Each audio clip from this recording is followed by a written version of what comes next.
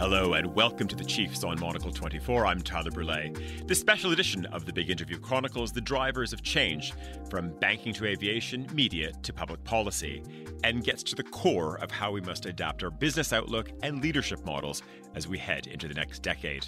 Today we're heading to New York, where the CEO and president of the International Rescue Committee, David Miliband, joins us on a rare quiet morning from his Manhattan home. Over the past 20 years, Miliband has become somewhat of a household name in the UK and also on the global stage. After serving as UK Foreign Secretary under Gordon Brown and running for the UK Labour Party leadership, he decided to leave the forefront of politics altogether. In 2013, he took the helm of the IRC and is currently tasked with directing the organization's valiant efforts to alleviate the impact of war on citizens in some 40 nations. In our conversation, we changed track from pandemic response to the glaring gaps in global leadership to ask where the power balance shifts next and why the EU has an opportunity to step up. Plus, as democratic norms recede and alternative facts gain currency, can we restore public trust in a meaningful way? Here's David Miliband. David, where do we start? We could go in many different directions, but I guess maybe a key area for us, and certainly something which has evolved as a theme over the last 2.5 months, is not so much pandemic focused directly, but one of leadership. And when you cast your eye, certainly maybe around your immediate neighborhood, or at least the immediate region where you are, and back over to this side of the Atlantic, what do you see today? I see a real struggle to come to terms with the multiple challenges of really difficult public policy problems and also sustaining public trust and engagement in solving those problems. I think that we know the leadership model for technocratic public policy solution, but so many problems today are not amenable to a simple technocratic solution on a piece of paper. They require behavior change, they require public engagement, they require above public trust. This has come home to me very strongly in the work that we do at the International Rescue Committee. We know when we're fighting Ebola in the Democratic Republic of Congo that the number one asset in fighting a pandemic is not a hospital, it's public trust. And of course, this isn't confined to the COVID-19 issue. We know that the big challenges of the modern world, from criminal justice to climate change, are ones that require a coalition of government leadership, mass mobilization, and business and NGO innovation. And so I think that it's a moment of real change in the nature of leadership, and a lot of leaders are struggling. It's striking to me that you've got some on the authoritarian side, both in democracies and autocratic countries, who want to say that authoritarians are better suited to the modern world. But actually, the pandemic shows that you've got autocratic countries that have done well, quote unquote well, and countries that have done badly. You've got democratic countries that have done well, like Germany, consensus-based societies, South Korea. But other democratic countries have done badly, like the one that I'm living in. And obviously, since I'm living in New York, you can't hear the helicopters now because it's 9 o'clock in the morning, not 8 o'clock at night. But that notion of leadership being about public trust and mobilization, not just about, quote unquote, the answer, seems to me striking at the moment. David, in between all of this as well, is there a comms element which is missing? Because one thing which I've been struggling with is you look at the UK, you look at the United States, countries which are known for amazing media brands, homes to, of course, some of the world's most important advertising and branding firms. And on both sides of the Atlantic as well, just getting the basic message across. Now, whether that has to appear on a poster, whether it pops up as a web page, there's also been something missing there as well. And I'm just going back also to certainly from the IRC side. I mean, you see that also where the work of many organizations have been effective in developing regions all over the world is also getting the comms right at street level. And something's been lacking here as well. Is that because there was no preparation? And let's not talk about the situation in the States at the moment. If we focus on just what we're living through in this COVID era right now, that somehow everyone was a little bit back-footed in terms of this was not in any type of brand or playbook in many capitals. I'm not sure about that. I mean, if you haven't got a plan, you can't communicate a plan. And it strikes me that the governments that have had the most difficulty communicating are those who don't know what they're trying to communicate or don't have a plan to communicate. So that's the first point. Secondly, I am struck that a lot of people have followed government instructions to stay at home. I mean, it's actually been remarkably compliant, the populations. And so I think one's got to hold on to the idea that we've got a more informed public than ever before. We've got a more educated global public than ever before. We've got a more connected global public than ever before.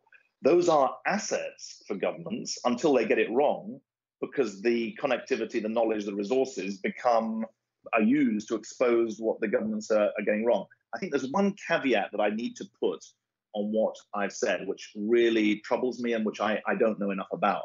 And that is that, I don't like to call it fake news, but alternative facts and the capacity of alternative facts to gain currency, not just in micro communities, but in large communities. That is not just an American phenomenon. It's not just a British phenomenon. It's a global phenomenon. We see that in far corners of the world when our local, credible, trusting health workers are trying to explain what COVID is. And so there's an additional dimension, which is to what I've said. It's not just that governments need to know what they want to communicate. There's people and organizations from inside the country and outside running interference. And that is a real threat, I think, to democratic life, which depends on an argument not about facts, but about opinions and judgments. And so, as well as, I think that's an additional dimension that one has to recognize. But my bigger point, though, is that I think the governments that haven't known what they're doing have been found out. But governments that do know what they're doing and are ready to explain to their populations what they know and what they don't know have actually prospered. I want to come back to those governments in a moment, but you raise such an interesting point about the situation that we sit in the moment, where, of course, call it fake news, disinformation, and the actors who are spreading it. Whose responsibility is it? I mean, or at least who needs to mobilize? Is this up to, are we really talking about security services? Is it up to foreign ministries who need to be on the front foot? Is it up to NGOs to take this position? Or does everyone have to be working in concert right now? Because as you said, this is, in a way, its own public health problem. Well, General de Gaulle said that wars are too important to be left to generals. And on that basis, the answer to your question must be, it's for everyone. I mean, it's certainly, you can't just leave it to the security services, although they're important. You can't just leave it to the Foreign Office. I don't think you can slough off responsibility in the private sector as well. And for us as citizens, we have a role to play too. Now, that's a bit of a non-answer. I don't feel satisfied with that answer, because if something which is everyone's responsibility ends up being no one's responsibility. But I don't think this can be pigeonholed. I think it's big enough to be really, it's a whole of society question. And societies that have sustained high levels of social trust, you can think about Germany, you can think about New Zealand in the Western world, through this crisis, I think have probably a lot to teach. I mean, interestingly enough, in I think 2017, 2018, before the German election, the German equivalent of the FBI, the head of the FBI, warned his fellow citizens about foreign powers targeting their brains in the run-up to the election campaign 9 months in advance, and announced a national mobilization. Now, that did not contain a real drive in the last 10 days to 2 weeks of the German election campaign to drive support to the AfD, which came, according to all the reports, significantly from outside as well as inside the country. I think this is a whole of society move. And remember, the context for this, if I can just give me a minute on this, I think is important. The context is one not where liberal democratic values are on the advance, they're in retreat.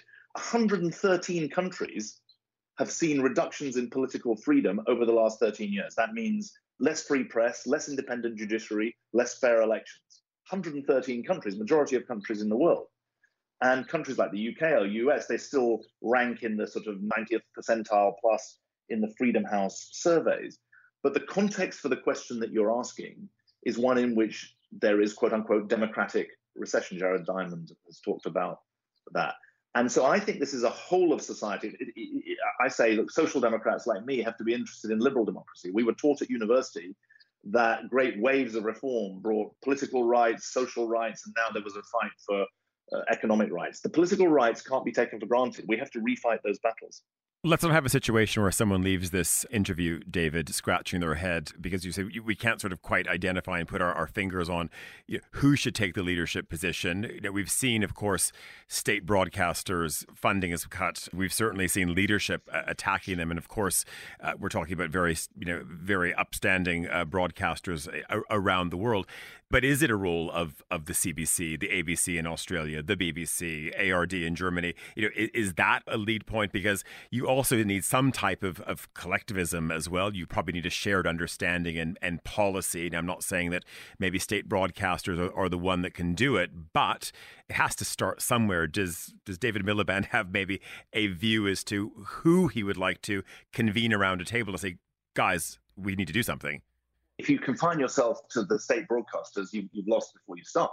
I mean, of course, there's an important role for them, but we're in a whole new world where everyone's a journalist because they can blog or get out there. And so it's a much bigger conversation than that. We know, look, there are private institutions like the New York Times, which are standard setters. There are state-run institutions that are standard setters. And as you can see in the Twitter, Facebook standoff at the moment, there are different views about what the rights and responsibilities are of different private sector actors. So I don't think that the conversation is happening, and it started way beyond the traditional quote unquote broadcasters. I mean, what I know, I run an NGO which works with people whose lives are shattered by conflict and disaster. A good deal of that conflict is fueled by hate. Some of that hate is face to face. Some of that hate is generated locally, but some of it's generated on social media as well. And so this is a global challenge, really. I don't think we should duck that. And I think it would be glib to pretend I've got the quote unquote answer. If you look back to this side of the Atlantic and the European project, what has to happen right now? And does Europe have a role, David, within this? And I'm talking about the EU as we know it today. Or is there another actor who can step in at this moment? Or do we leave it just to the US and China to get on with things? Well, you make that question too easy. I mean, obviously, the answer is you can't leave it to the US and China, not least because they're in a negative-sum game. I mean, this crisis has been bad for the US's global power, and I would argue it's not been good. It's been bad for China's global soft power as well. Let's think about the EU.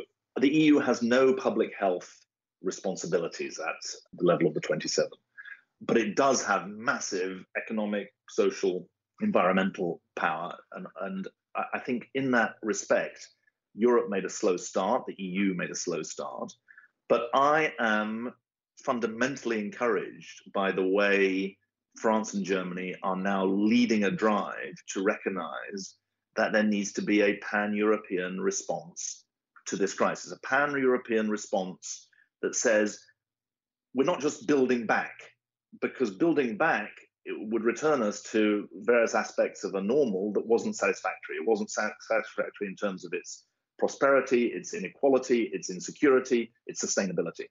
And so I think that what you've seen with the latest economic forays by the two governments and then by the European Commission sort of raising the stakes on the fiscal policy side, I think has both a substantive element of importance, but also a symbolic one. I mean, it is very striking to anyone who thinks that medium-sized European countries need to band together to face the challenges of the 21st century to see 50% of Italians no longer believing in the European project. I think that the substantive and symbolic steps that have been taken over the last 3 weeks, speak to the gravity of that situation. Now, Europe has to look after its own house. It has to look after its own house economically and build anew. It has to look after its own house socially because the holes in the European safety net, which are smaller than America but not non-existent, need to be filled.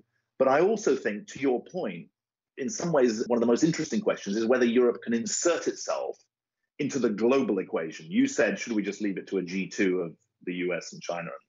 I think that would be folly. The harder question, I think, is how can the EU insert itself into the global equation? And let me just give you one example. It's patently obvious from the COVID crisis that we need a better, different, stronger, more independent, better funded, more transparent global health infrastructure. led by the World Health Organization, but not confined to them. Now, in that space, there is the room for Europe to be a really major player. Actually, America's withdrawal from the World Health Organization, which will actually have perverse effects in reinforcing Chinese influence rather than undermining it, actually it doubles the importance of Europe playing a role, but it's not just about the WHO. And I have this view that if the global health is the arena in which an effective form of global cooperation could make sense to citizens, where notions of national sovereignty are clearly inadequate for a connected world to tackle global pandemics. And there is a chance that the health agenda could be one where global cooperation is organized in a way that's actually fit for the 21st century, that is genuinely international, that is public and private together. And Europe has a role in that. And I think if it can play that role, it started on the vaccines front with the major commitments it's made to Gavi, the Global Alliance on Vaccines, which itself is a sort of hybrid institution. It's part governmental, but it's part private sector. And so I'm more encouraged than I would have been 3 weeks ago if we'd been doing this interview about the significance of Europe. Obviously, I'm appalled and depressed that the UK is no longer part of that. But I'm afraid it's going to become a colder climate for the UK outside the EU, because I think the EU will net prove itself valuable in this crisis. And if you look at a stage for the EU to start performing, to insert itself more, do we look south? I mean, certainly where the International Rescue Committee is functioning as well. Is Africa a place? Because if you look at the Germans are spending a lot of money on education. Okay, is that a foil in some African countries against China? Obviously, we see France still very involved within its former territories. It seems that there's been this huge discussion as well about this global rethink of the supply chain, etc. Why are we having to bring things from the far side of the planet? And many are saying this is also an Africa moment, not just in terms of direct aid, but also in terms of building up manufacturing infrastructure as well. Do you see, is that also the opportunity for the EU to maybe be functioning there in a slightly different way rather than maybe the traditional means of support, but also big investment, that things that have been formerly done in Vietnam and China and elsewhere in Asia actually start to move to the continent across the Med? That's interesting. I mean, I think I want to reassert, look, the first responsibility of the European countries and the European Union is to weather the economic storm and build afresh, because unemployment, poverty is going to grow in Europe, and the need to get people back on their own feet is absolutely essential. So I don't want to lose that. But I do think that the vision that the European Commission enunciated before COVID, that the European Union needs to be a stronger global actor, is right. And I think you're right to say that it has to look south. I mean, I don't want to sound like the Cassandra here, but I am a massive supporter of more aid to countries in Africa, especially those who are torn by conflict, because that's where poverty is increasingly concentrated. Northeast Nigeria, South Sudan, these are countries where these are parts of countries or countries where the market economy is going to struggle because of conflict dynamics that are really profound. Democratic Republic of Congo, another example, size of Western Europe. I mean, the scale is huge. So I'm a massive supporter of effective aid. I mean, the International Rescue Committee is a partner of the European Union, so I'm obviously special pleading, but it's absolutely key on moral grounds and on strategic grounds, frankly, because the Chinese are there, and in a connected world, it's a security concern, and etc. However, here's where Cassandra comes in. We shouldn't kid ourselves that an education program is going to resolve Europe's migration challenge. And all of the econometric evidence is that until countries have income of about $7,000 per person per year, emigration is the norm rather than not. And so I think that the migration crisis provides a sort of context for this, but we shouldn't kid ourselves that a development program is going to be the answer to Europe's migration issues, which the Commission rightly describes as both an opportunity and a challenge. I mean, that's a diplomatic, if ever I heard it. It's true. Now, the thing that's different here, and this is where I think there's a real change from 20 years ago or 15 years ago, when there was a real drive to relieve debts, which remains important. But here's something that strikes me. There are 350 million people in Africa today who count as part of the global middle class. There is a major business community. There's a major philanthropic community. And it's a different kind of partnership today than the traditional aid partnership. And even in the way that you framed the question, I think there's a danger that we focus on the Africa struggling and we forget the Africa rising aspect of this. And I'm very struck how in this COVID crisis, when Western governments, I mean, they've been absolutely pathetic when it comes to giving out aid, just so you know. I mean, we as an organization, we've raised more from the American public than we have from the American government. Unprecedented in the history of global emergencies. And globally, we've raised more money from the global public than we have from governments, which is absolutely absurd. Governments have become not just short-sighted, but myopic in neglecting the international front. But I think that in that context, I've seen a lot of people in business and foundations within Africa stepping up and saying, look, we've got to do this for ourselves, and there's actually some benefit for that. The truth is they need international help because of the refugee flows, because of a whole range of issues that overwhelm local systems. But I think there is the EU of the future has to be a globally oriented EU, or it's going to shrivel. If we stay in Africa for a moment, then you're really talking about a multi-channel approach, because on one side, and I'm sure you're happy that Berlin is doing it, and they want to encourage engineers, big projects in East Africa. A lot of Germany incorporated the Mittelstand, big corporates also, supporting education there. And of course, on one side, I mean, we all know that maybe they want people flocking to Nairobi to be cynical about it. But at the same time, they know that obviously further down the track, does this mean that, of course, the likes of Bosch and Siemens and others can open factories there? Perhaps that's it. But are you also saying as well that we need, more French troops, more German observers in Sahel as well, as much as traditional aid and? Well, that's a good point. I mean, look, there's a crisis of diplomacy at the moment. The fact that there are more refugees than at any time since 1945 is a function of a crisis of diplomacy, that you've got civil wars lasting longer and the tools of diplomacy not being used or not being adequate. And that starts with politics. I mean, conflict happens when people cannot express their political power or their voice through political institutions.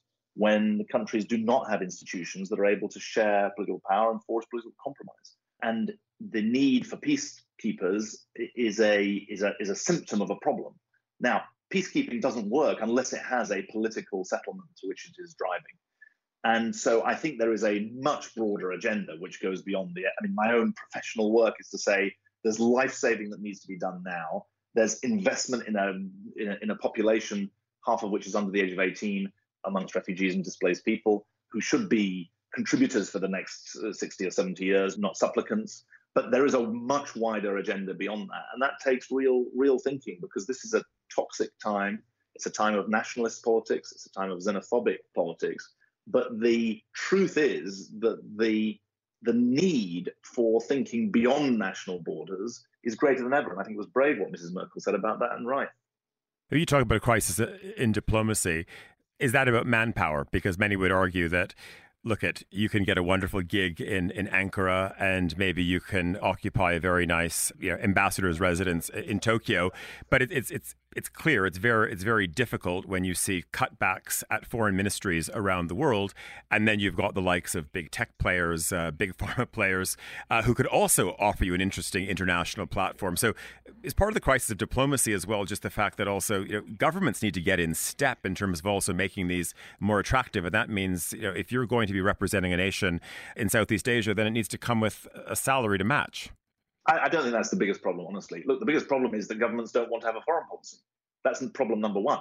Problem number two is that the tools of diplomacy were devised for resolving wars between states. And what we have today is wars within states. That's why we've got refugees. We've not got refugees because of wars between states. We've got refugees because there are, and internally displaced, 50 million internally displaced, 30 million refugees, because political systems aren't working internally. It's civil wars that are the driver.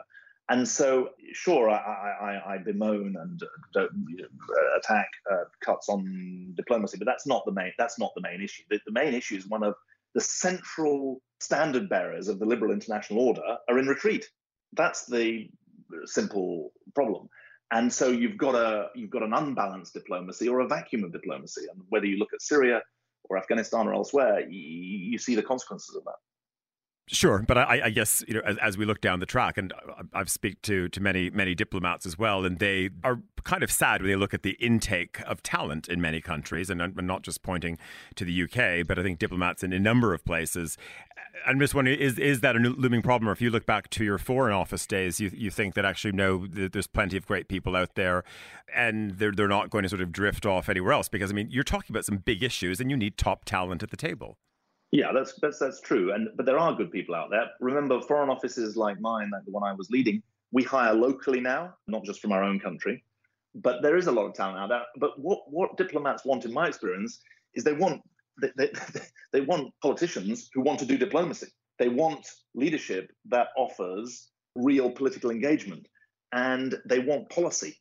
And that the biggest strain is going to be whether or not it's interesting enough to be a diplomat, not whether or not, I mean, the pay is important, but it's not the most important thing. And on the note of pay, you raised a very interesting point about your fundraising for the IRC, that say, look at it just through, well, the private sector, that you've done much better in the United States than you have certainly with the government. I'm very interested, when you look at corporate leadership around the world and trying to do what you're doing, David, do you feel that the outreach, the connection, and then obviously money in the coffers is... Yeah, doesn't matter what corner of the world you're talking to, there is an understanding at a corporate level much better than when you have to go to ministries or even maybe fellow NGOs who might support you as well. And I'm just wondering, is that a very different pitch from, of course, the days you weren't raising money, but you were doing, in many ways, a very similar job when you were sitting at the Foreign Office? I mean, I think it is different. Corporates are more powerful, but governments are still the agenda setters, and they're the context setters. And they're in retreat. And so my pitch to the corporate sector is, look, corporate social results, let's work together, because the governments aren't going to do it for us. We're very proud of some of our private partnerships, but it would be completely wrong to say that we've yet taken it to scale. And there's a long way to go. There's lots of problems to solve. There's lots more brain sharing to be done. There's much more co-creation to be done. What we say is, let's work. Yes, the money is important, but let's share ideas too. And let's really try and redesign systems, because at the moment they're broken. Just before we go, I'm not demanding that you pull out the crystal ball at this time of the morning in New York. If we look at how Europe emerges with this, and we'll throw London into the mix as well, but also I just wanted to come back to the States, and maybe we can start there. Does Washington have the capacity to deal with still coming out of this pandemic? Obviously, what is going on in terms of a huge judicial race, and also what becomes an economic issue already. How do you see this playing out? And I know that's a very big question to wrap up this program. I'm a resident in New York, but I'm a visitor to this country. I see a lot of us and them, and I don't see much us in the United States at the moment, especially this week, a traumatic week for the country. I think that international strength is built on domestic strength, and there is big work to be done. But I'm also struck by the cross-racial, multi-age sense that there's need for change here. And that gives me hope, because in the end, America is the leader of the free world. It needs to really step up, and it still has extraordinary capacity. And so for another podcast is how that happens and whether it's possible.